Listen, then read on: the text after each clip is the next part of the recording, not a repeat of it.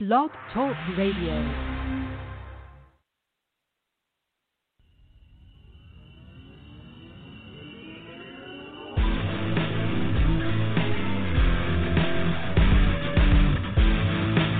You are listening to the McCarthy Project live from Minneapolis, Minnesota, where we have been attacking life and sport since 2001.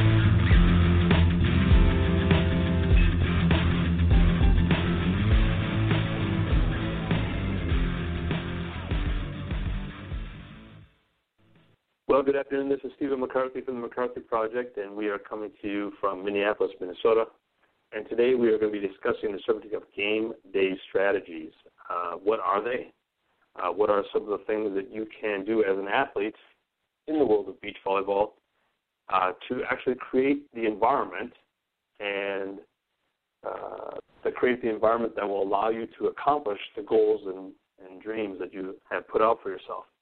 And I think you'll be quite excited. We taped these interviews actually earlier today with Beth Van Fleet of Georgia State and then Wayne Hawley of Tulane. I think you'll be excited to find out that there are things that you can do that are not rocket science, but they have a lot of complexity to them, and that you can do them during the week so that when you show up on game day, that you are prepared to play at your absolute best. And I think one of the things that was said actually in the interview with Beth, she said athletes have a lot of times when they go into game day try to rise to their expectations but end up falling to their level of training. And that speaks directly to this idea of preparing during the week and then accomplishing your goals and your dreams on game day because you put the work in during the week. So with that being said, we are going to take a quick break, and we'll be back with Beth Van Fleet of Georgia State, and then following with Wayne Hawley from Tulane. Good afternoon. This is Stephen McCarthy from the McCarthy Project, and we have been discussing this idea of game day strategies.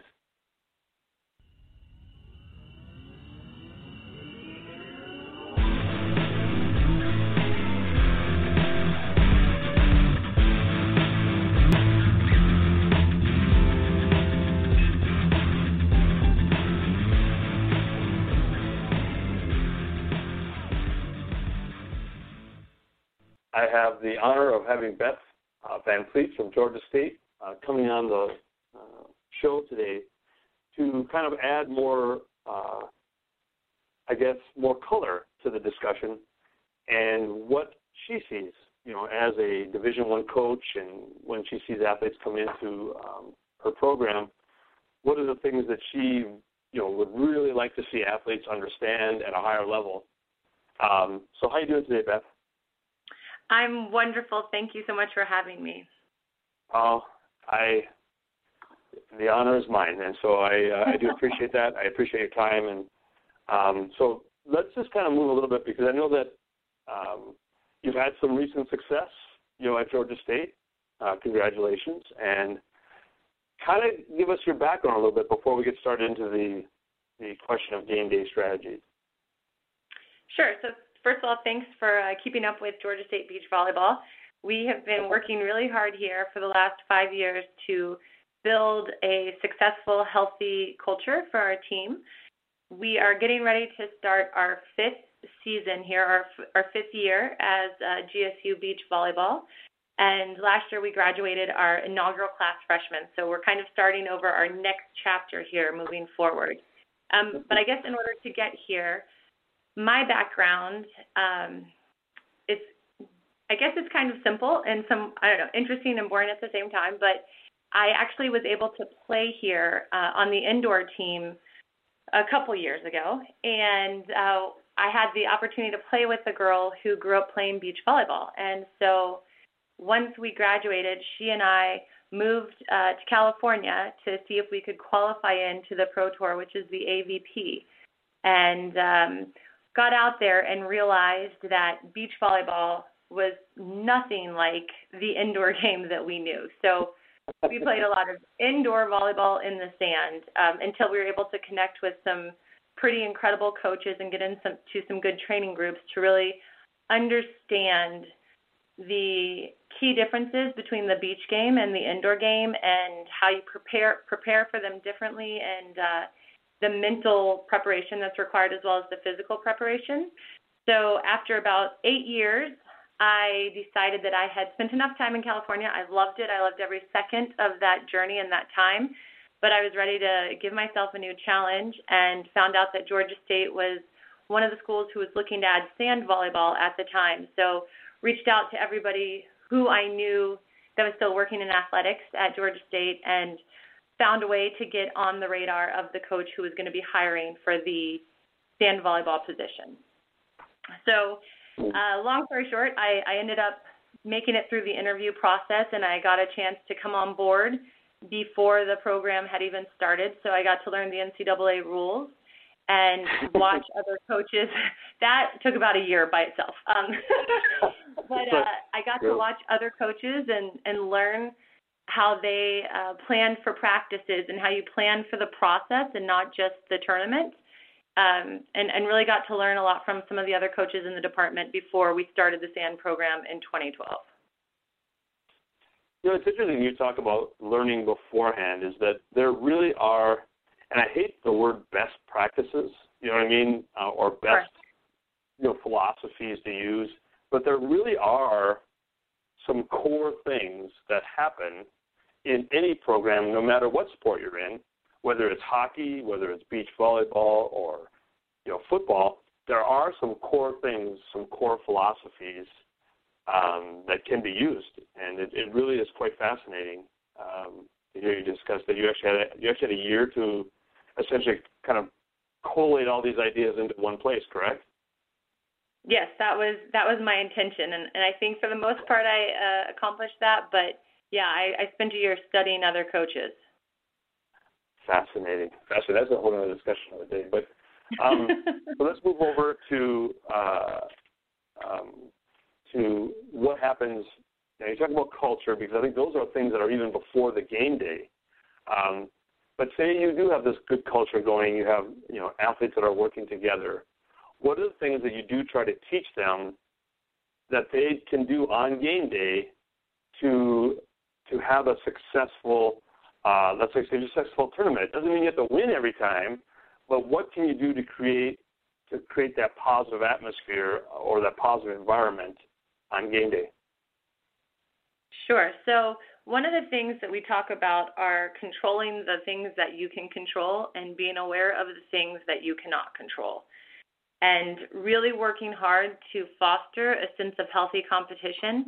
An example of that would be when you're playing against another team, you're not wishing for them to miss their serve or to make an error so that you get a point. You want them to play at their best, so they challenge you to become better, so that you have to play at your best level in order to score a point or in order to earn a point. So we really look at those two things when we go into competition. So creating some success criteria. Lots of times we'll go into matches where, sure, we might be physically outmatched. So how can we create a competitive advantage? Is it going to be our ball control? Is it going to be our communication? Are we going to do a better job of working with the elements?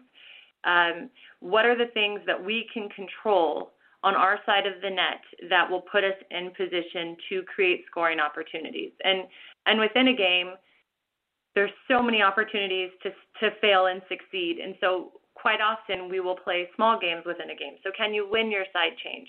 In beach volleyball, we change sides of the net every 7 points so that we neutralize the advantages or disadvantages of the elements if it's windy or sunny. And we want to make sure that every time we change sides, we're winning that battle. So can we win 4 points every time we change? When there is a good side and a bad side, maybe you're not trying to win 4 points. Maybe earning 2 points on the bad side is enough to put you in the advantage when you go back to the good side. So just really having an understanding of what the elements are, what our opponent is presenting us with regard to threats and opportunities, and then what are the things that we can control in those scenarios. Okay, let's just kind of dig down under a couple of things that you just mentioned. Is that Sure. That is a very complex strategy that you just explained in 3.5 minutes, which was fantastic. But how do you start to, say you have one of the most gifted athletes that has never had to think of any strategies known to mankind because they just were that much better than everybody else. And then they come to Georgia State and they say, we want to be great. We want to be an All-American. And how do you start to change and mold that person from really not having to have any of these strategies to now realizing you're this small fish? Take that back. Yeah, you're the big fish in the small pond when you're in high school, and now you're the small fish in the big pond. How do you make that transition? Part of making that transition is understanding how you affect the people around you and how they are affected by you, and how you can contribute to the team's growth.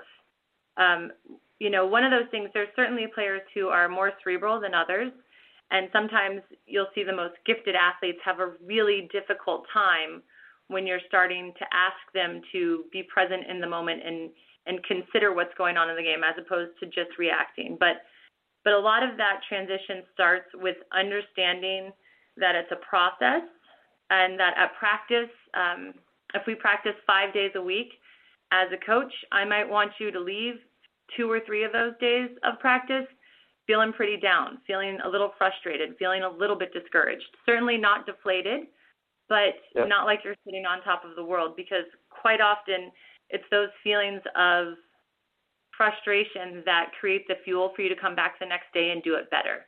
And oftentimes when we're improving on a skill or we're really working on technique, we do become frustrated because it's not easy for us. And I think for some of those athletes who are incredibly gifted at the high school level, that's certainly a struggle for them coming into their freshman year as a collegiate athlete, to understand that you can still grow and you can still improve. But in order to do that, you're going to have doubt. And in a lot of cases, these kids haven't really had doubt before. It's interesting when you talk about, because you're talking literally about the mind. You're not talking about a physical, attribute. Even if you're a very, like you mentioned, a cerebral athlete, even they go into a situation where they think they can. The people that are really smart sometimes, really are quite overconfident because they think they're so smart. You know what I mean? Sure. And how do you essentially, what you just talked about is how to bring them down, create a little doubt in their mind so they have to come back, so the challenge stays. But on the other hand, the athlete that could just do it all now is challenged in general because they are like, holy crap, I didn't even know I had to think about that. Right. That's an interesting perspective. There's a lot of light bulb moments. And I think with beach volleyball specifically, there's nothing complex about it. It's bump, set, spike, dig, block, serve. Like, there's not a whole lot of high-level plays that we can run. There's only 2 people on the court. There's not a lot of deception. Sure, we can get a little bit creative in our defensive systems and our offensive systems, but that's, again, when we're asking some of those pure athletes to be a little bit more cerebral, and that's oftentimes where we create that discomfort. Fascinating.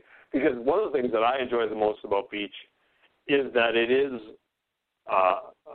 the athletes are essentially going against the other athletes, and it's their ability for that one-on-one interaction rather than like the indoor game, which is much more coach-based and strategy-based, hey, I'm running XYZ offense or, that type of thing.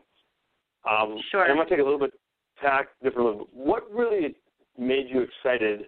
Because you have already mentioned a couple of really complex ideas, but then you say the beach game is a very simple game. How do you marry those two together in yourself? The beach game is entirely revealing and exposing, and you have to be resilient in order to feel success in this game. I was actually just having a conversation with one of my coworkers earlier today, and I think the discussion was based on, I don't think there's anybody else in our department who has lost as much as I have in actually playing the sport that we coach. And that's what beats. It's a great stat, right? Yeah. Well, but if you ever knew my story, you would know that I have failed and succeeded 4 times in business, and it's really quite amazing because I have a friend of mine that is a CFO of some big corporation, and he one time we were sharing stories about my travails. He goes, "You know what, Stephen, I really do enjoy your lifestyle." I'm like, "What?" I mean, I just told you I failed and succeeded 4 times. And he's like, no, you were in the game risking things. I've just basically done the same thing my whole life. I'm like, yeah. Oh. Yeah, so there is we a get lot a little to be variety. But yes. I think, one of my old partners, when I was playing on the tour, she used to always say to me, you know the method or you know the madness. And I think that that's what this sport it borders that line, that it can make you crazy or you can see it very simple and very clearly. And it really all is based on how you approach it and how you handle stress in the moment of competition. That is fascinating. All right, so let's go back to the cerebral athlete. We mentioned the question about, we want to create doubt. But sure. If you create too much doubt in somebody that is really smart, they will get very frustrated really fast. And so how do you kind of deal with the bottom side of a really confident person, let's say? I think that's a mastery skill that as a coach I have still not figured out, something that I'm certainly working towards. But I do think there's a level of comfort and a level of closeness that you have with each of the athletes on the team, and it becomes pretty clear pretty quickly which athletes need to be challenged and which athletes need to sometimes be nurtured. And it's not always 100% of one or the other. You have to blend the two. But certainly I have found with the cerebral athletes, more often than not, they need to be encouraged a little bit more than challenged. Oh, interesting. Yeah, because if you get them so distraught and thinking that they don't know what they're doing, they will go to a big, for lack of a big pile, if you will, pretty quickly because they don't think they're smart anymore. Pardon me? Yeah, they almost short circuit, and not all of them. Yes. It's not a general thing, but it's almost the term analysis paralysis. They'll continue to try to find an answer, try to find a solution, rather than just allowing themselves to play. And so it's it's almost the exact opposite approach of someone who is purely physical, where you can give them a lot of physical challenges. With a mental cerebral athlete, it's much more of talking through a scenario or a situation or a particular skill that they're struggling with, and then saying, hey, get out on the court and do it 5 times and let's not talk about it and figure out what you can learn, and then we'll talk after the 5 reps, or something in that regard. Fascinating. All right, so let's come back to the beginning in the idea of game day strategy. So we've talked a little bit about that complex, how do you control what you can control. But are there any other things that you've kind of found are like common mistakes that young people make? Yes. Common mistakes that young people make would include thinking that you're going to show up for game day and you're going to rise to your expectations. There's a great quote that says, in competition, we don't rise to our expectations, we fall to the level of our training. And for so many athletes who love competing, they don't necessarily spend the time in the training process of polishing the skills and preparing in that regard physically for the game. But at the same time, this sport in competition is incredibly grueling. You'll talk to high school athletes who, in one day, they'll be out in the sun from 7 in the morning until it sets at night, and they're playing anywhere from 3 to 6 matches in a day. It can be an insane amount of volleyball in one day. And so two of the biggest strategies that you need to have for game day are your hydration and your nutrition strategies, and making sure that you're fueling the body and you're keeping the body hydrated so that it can perform at its optimal level. But most of the work, honestly, in this sport, because it's so player-driven, most of the game day strategy is to do the work in practice and to be prepared from practice so that you know how to communicate with your partner. You know how to give and receive criticism in an encouraging and supportive way so that you can go on to be successful in the next point as opposed to failing in the next point.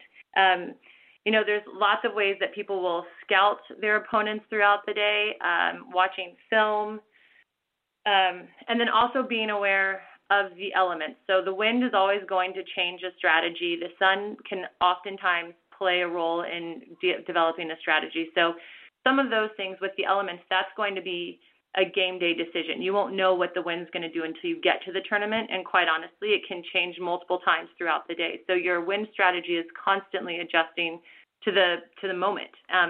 But a lot of those other things with just being prepared with communication styles, making eye contact with your partner, having some of those things in your back pocket and having them figured out before you get to the tournament is very, very effective once you're there.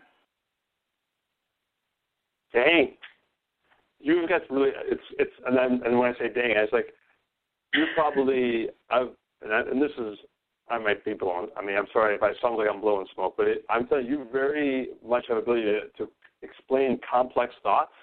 I'm fascinated that your players can actually take this in and start to process this and get this moving forward. This is quite fascinating from that standpoint. Thank you. Yeah, no, we definitely, we work very hard together. You have to have tough skin to be in this program, but and a pretty high work ethic. But that's what every college team is. It's a pack that is working hard towards the same goals, and we all have to understand what it is that we're each trying to achieve. Yes, and see, the thing that's interesting, and the reason I see a big trend towards what I call the power tripping coaches, where they're the hub and you're the spokes, this kind of thing, and it really does agitate me, because there is no teaching in that. You know what I mean? It's pretty much just go out there and kill them. You know what I mean? And I'm telling you to. Yeah. And it takes a lot of work to do what you're doing, but it's so much more enjoyable for the athletes to get into a program like this that will allow them to develop their own personality and their own interpretations of what you're saying and work it out as a human being rather than be just a spoke in the process. Yes. And I think that beach volleyball as a sport lends itself to that type of culture for a team, just because we have 5 pairs at the collegiate level, we have 5 pairs that are competing sometimes all at once, and the maximum number of coaches that you can have on your staff is 3. So in that scenario, you have 2 pairs who have to be able to take ownership of their match and problem solve, sometimes against a pair who has a coach. And so it's advantageous, certainly, for all of us coaches to empower our athletes to have those conversations and to understand how much ownership they have in their game. Cool. Well, I know we had talked about limiting the time, but we've already hit the end. I wish sometimes I wish these interviews could go on for a long time, because to explore all the different avenues of developing. I think we come back full circle, back to the culture.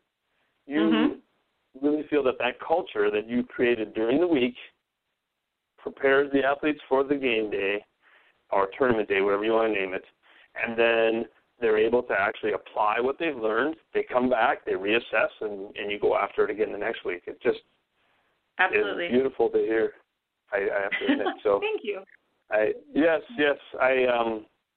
Like I mentioned, I'm very disappointed. I think Bobby Knight ruined a whole generation of coaches in many sports with him throwing his chairs and yelling at everybody and thought that was cool, back in the 80s and the 90s, Yeah. But anyways, if anybody would like to get a hold of you, where can they get a hold of you? Anybody can reach out to us on Instagram or Twitter, Facebook. It's GSU Beach VB, and most of those, or GSU Beach Volleyball, I think, is Facebook. So also our GeorgiaStateSports.com is our website, and they can find us there. Perfect. Thank you very much for your time. I enjoyed the time. Absolutely. Thank you so much for having me, and I appreciate the conversation. Have a great day. You too.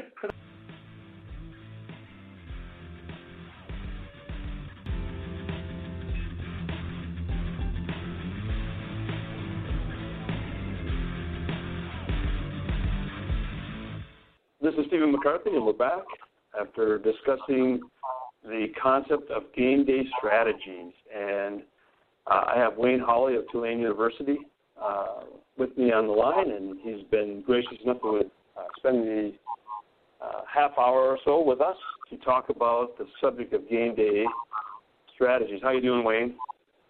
Fantastic. How's everything with you? Doing well. I will do my best to stay on task today. Okay. Well, I'm sure we can keep each other in check.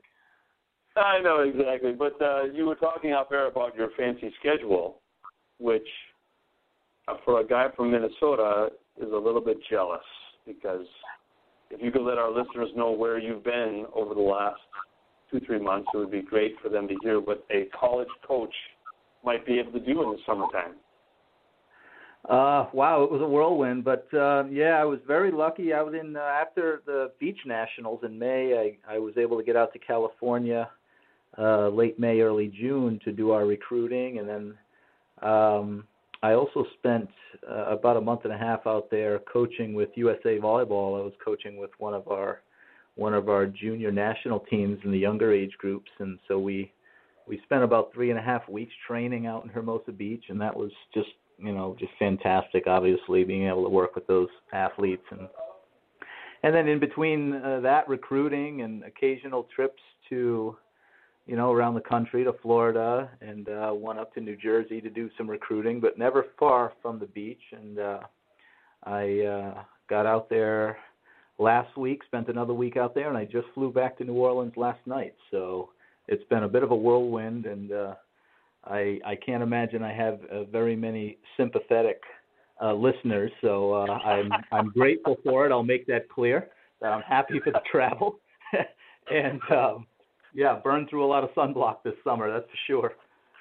That's right. You have had to put sunblock on your lips, I'm sure, because they got sunburned sooner or later, for being out there so long. And you had to endure the pain of having your lips sunburn or something like this, right?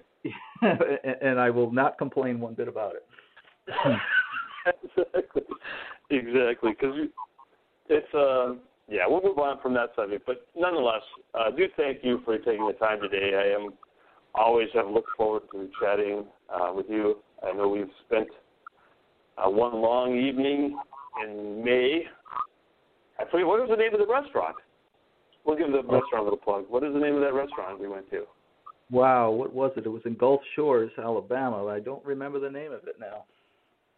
Yes, but you were gracious enough then to sit down and answer all my questions related to beach volleyball, and I do thank you for that.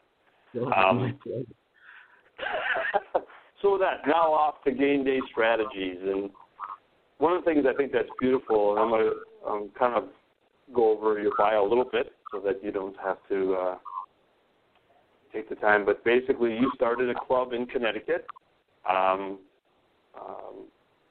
then moved on to the college ranks from there, and then have been at Tulane for a while and worked with Team USA over that same period. And I think one of the things that I think that's unique is that you have seen each one of the levels, of athletes and what it takes to play at the highest level.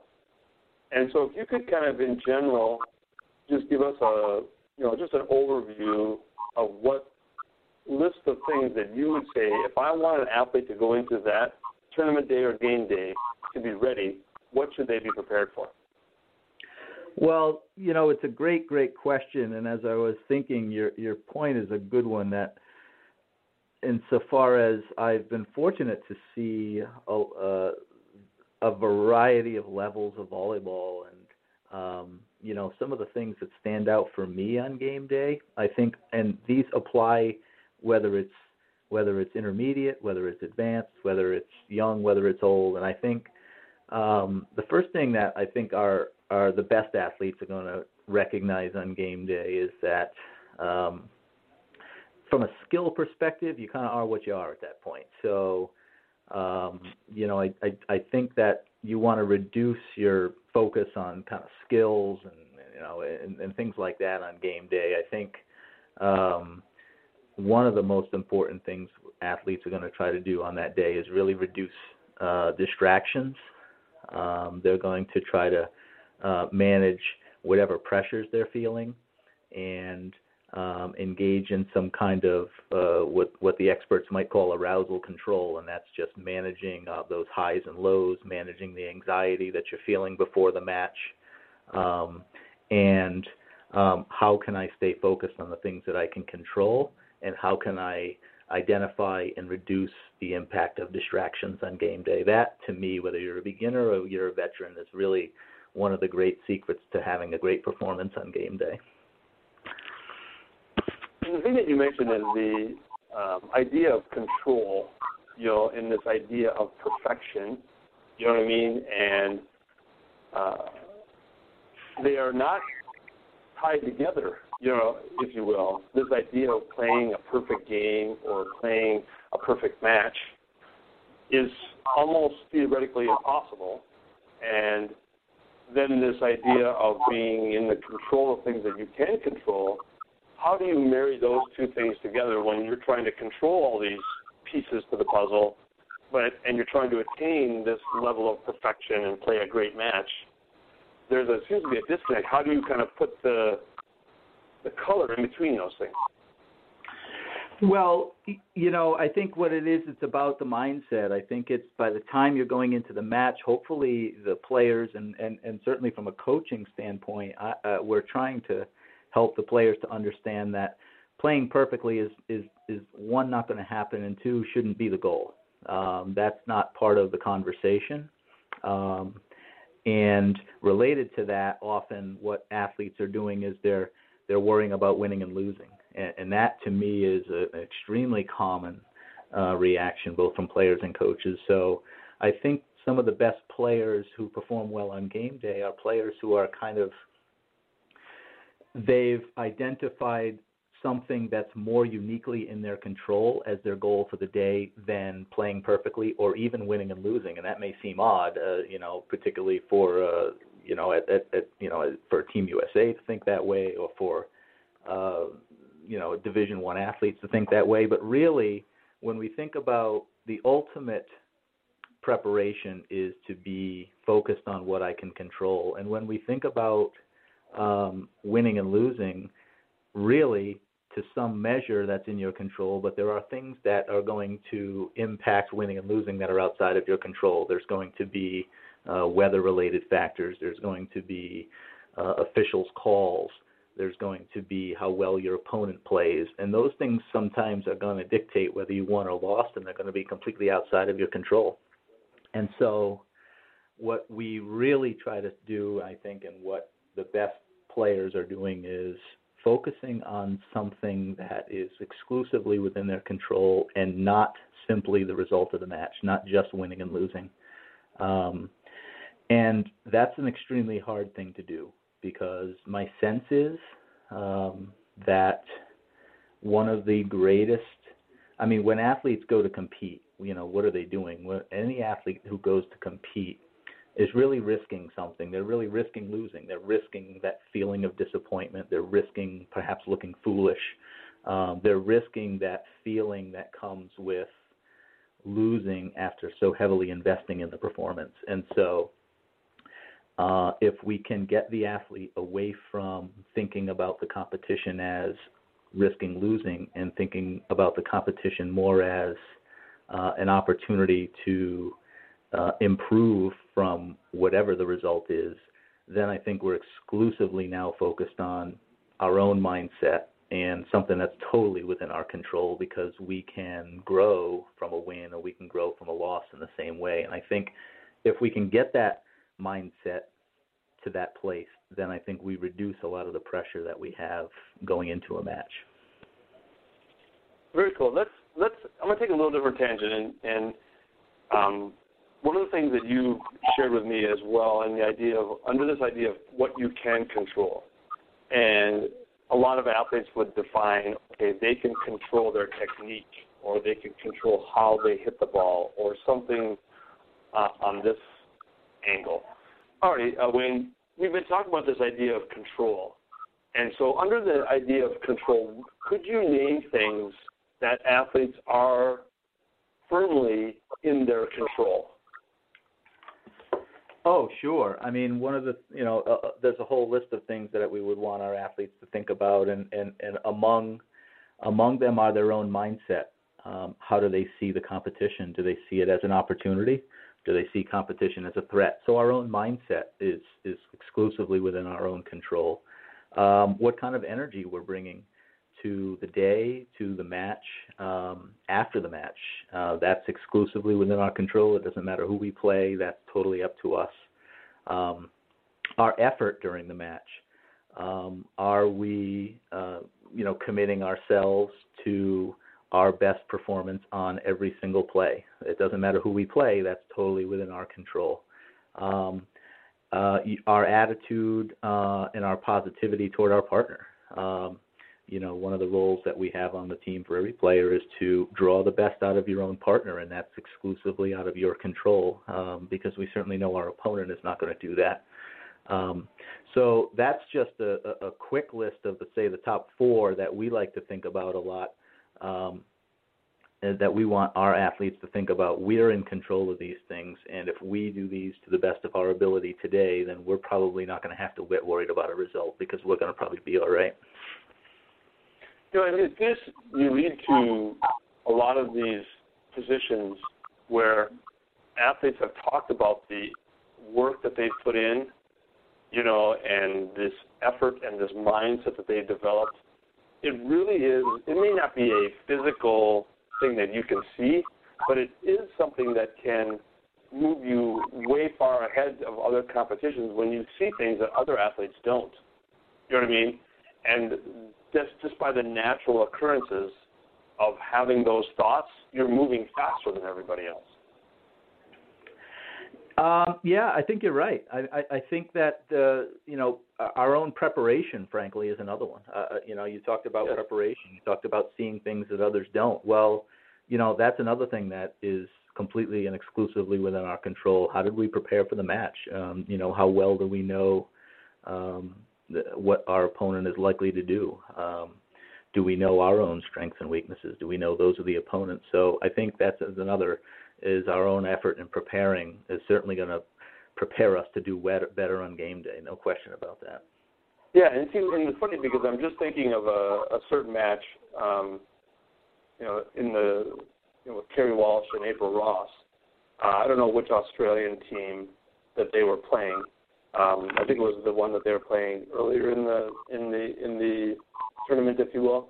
But you could see that they were reacting to things that weren't happening. I'm talking about the Australian team. And it was like Kerry and April knew exactly where the ball should go, and the other team would take one step that way, and then they'd hit it the other way. How do you let's do it from two different ways. We have the athlete that's overthinking things and putting themselves out of position, and you have somebody that's so far in advance that they're actually able to do things that people are not expecting. How do you develop both? How do you stop one and develop the other? Oh, wow, what a great question, and we only have 20 minutes. What a fantastic question. One of the things that I think coaches and players talk a lot about in this terms of preparation, and we prepare scouting reports, and the idea is that, well, this is going to help us in the game to anticipate things that our opponent is going to do, and therefore we'll be in a better position to perform well against them. And yet, frequently you get into matches and that scouting report is good, and the opponent performs the way you expected, and things go great. Well, I think just as commonly, the scouting report turns out to be worthless, and you find about 3 minutes in, okay, this is not exactly what we've seen before. And at that point, you have a couple of different types of players, and they become these type based on what kind of training they've had. Is you have the player who stays married to the scouting report, and they've prepared well, and they said, well, this is what we're expecting to see, and this is supposed to happen, and they're going to keep playing that way. And they're not going to be able to keep up with a team that makes the adjustment off the scouting report. And then you have a player or a team that is quite different and is able to stand, well, that scouting report is in the trash, and now we have to figure out in our sport on each side change, say, every 2, 3, 4, 5 points, we have to figure out what's happening today. What are they likely to do on the next play today, and not what did we think they were going to do from last week or the month before. So it's the players who get married to too heavy preparation and reliance on scouting reports is going to become handicapped in a match, whereas players who are able to put that scouting report aside and learn immediately in game, hey, this is what they're doing today, and here's the adjustments we need to make on our own, those players and those teams are just going to be playing at a much higher level. And boy, you just see it. You see it all at every level. You see those types of players. A fantastic question. Well, and see, the thing that's interesting about it, and I really think that it's almost like with young people, there's been so many movies like Moneyball and all these, well, we're going to go by the computer. The computer says 74% of the time you win. You know what I mean?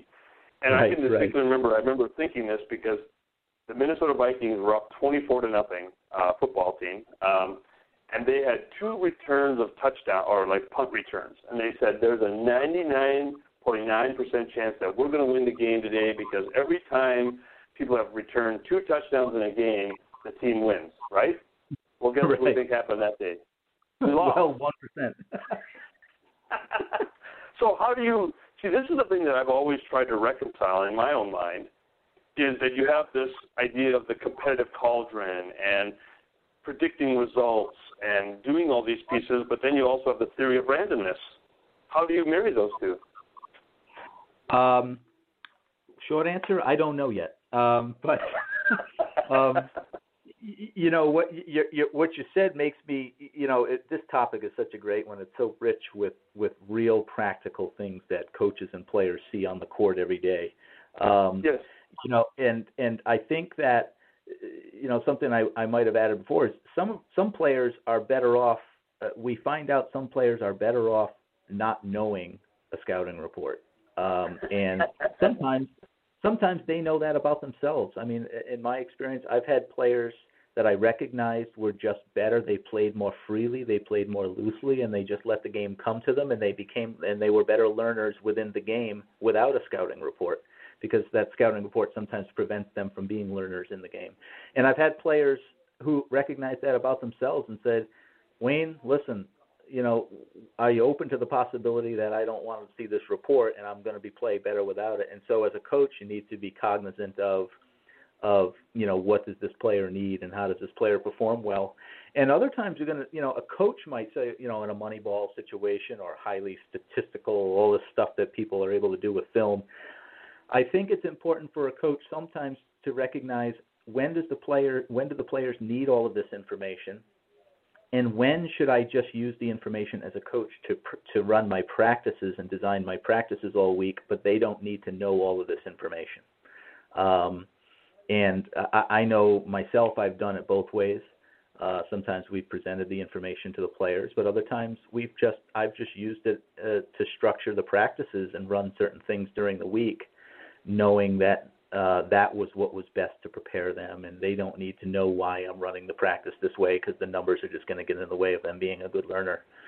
And then, of course, you have layer 3, as you said in your question, which is, hey, no matter how much we prepare, no matter how great we are at learning in the game, sometimes there's this element of randomness that just pops up, and it is real, and it scores points against us, and sometimes it's ultimately why we may have won or lost the match. I mean, you can have a player who uses phenomenal technique and throws up a toss and uses a great approach and jump serves wonderfully and hits the heck out of the ball, and it just scrapes the inside of the antenna and point to the other team. But everything was done right because the wind blew the ball.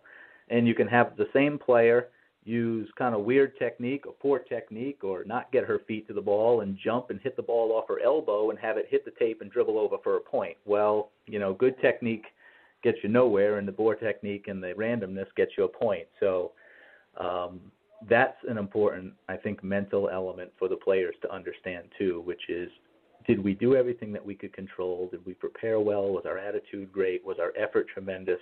Were we a great teammate? And if we did all of those things, then we have to live with the result, and that's because sometimes the other team is really good, and most of the time they're really good, and we like to play really good teams, and there's an element of randomness in the game, and sometimes the wind blows the ball out of bounds and I did everything right, and sometimes I hit it off my elbow and I score and I did everything wrong, and I just have to get to a point where I have to live with the result as long as I did everything that I could within my control. And I think that that's a lifelong process. I don't think we ever quite get there, to be honest with you. Because the more that you put this into perspective and you try to work with these principles, the more I have realized that really it is something that can't be, turned on or turned off. Because it creates a environment where you're aware of more things, but you have to be just okay in that day to go to practice and enjoy it. And you can't, basically, what's the word I'm looking for, where you're just going to I have a hammer and I'm going to hit this practice so stinking hard and so perfectly square, it's going to be absolutely amazingly great. And when it doesn't hit the nail properly, you just sit there and you fall off and you think the world's coming to an end because you didn't do right and you didn't do good. And it really puts you in a difficult position when you're not aware of all these different pieces. So right. And ultimately, we always come back to this mindset. If we get off of this idea that the result is what matters, and we start to get on to the idea that the things I can control are what matters, then I think what we'll find is we'll have less of those days where we feel like everything went wrong. Sometimes we say, hey, don't let a bad practice, mean it's a bad day. No matter what we do, sometimes we're going to have bad practices. And we have to be okay with that. And that's hard to do because there are a lot of tremendous women athletes in this game, and men as well, at the Olympic level, at the Division I level, and a lot of those people got there because they strive for excellence and they strive for perfection. And it's difficult to accept the fact that some days you're not going to have it. It's just, if sometimes what we try to do is we certainly do it every year, but we try to get the players to understand, why are we here? What's my why? Why am I doing what I'm doing? And if we can identify a purpose that's outside of winning and losing, and perhaps even better, if we can identify a purpose that's outside of ourselves, something greater than just hitting the ball back and forth over a net and winning and losing, then that confidence in our why allows us to get past those days when we didn't win and get past those days when we didn't perform great. And as I said, it's easy to state that that's where we're trying to go, and it's very, very difficult to make the journey there. Yes. And I would actually just jump on board one more time. Do you remember the movie Blind Spot with Michael Orr, the offensive lineman for the Baltimore Ravens? Do you remember? Wow. Huh? I don't think I've seen that. Oh, it's a classic movie because it's a football movie, and the guy, Michael Orr, is an offensive lineman. He's huge, okay, and then the mom is watching practice, and he can't block anybody, even though he's 10 times more athletic and huge.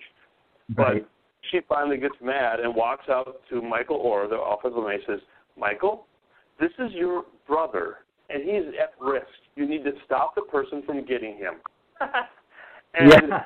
all of a sudden he goes up and he just crushes everybody because he's not going to let his little brother get hurt. You know what I mean? Right. And then he walks over to the coach and says, Coach, if you would just take time to analyze your players, you'd have much better results. And then she walks off the field.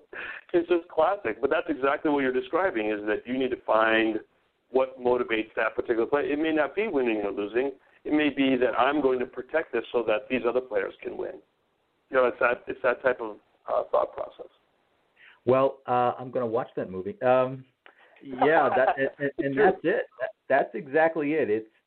It's individual basis and it's team basis. I think that teams as a unit should understand why they're doing these things and have some purpose. And I think each individual, no question, has our own. We all have our own individual motivations. And I think the best coaches, the ones that we all aspire to be, are the ones who take the time to understand that, you know, X's and O's are important, but reaching each individual on the team on a personal level and understanding her well enough to know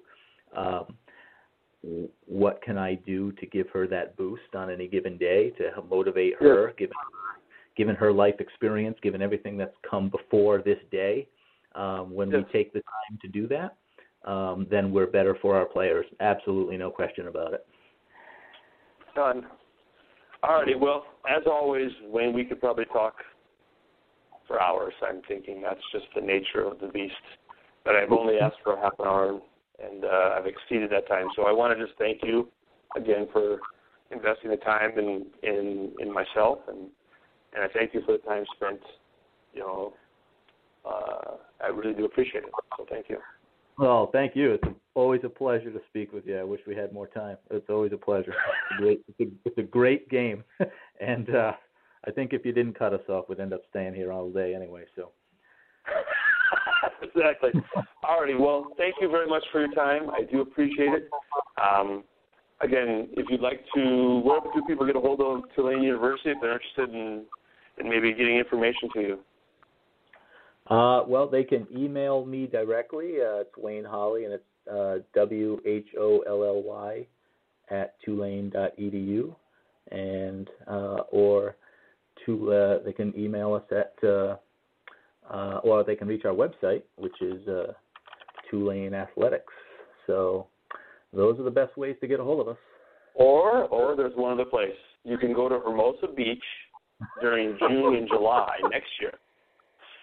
And, just anywhere right around 16th Street, you'll probably find me. All right, Wayne. I do appreciate it. Thanks for your time. Thank you. Thanks for having me.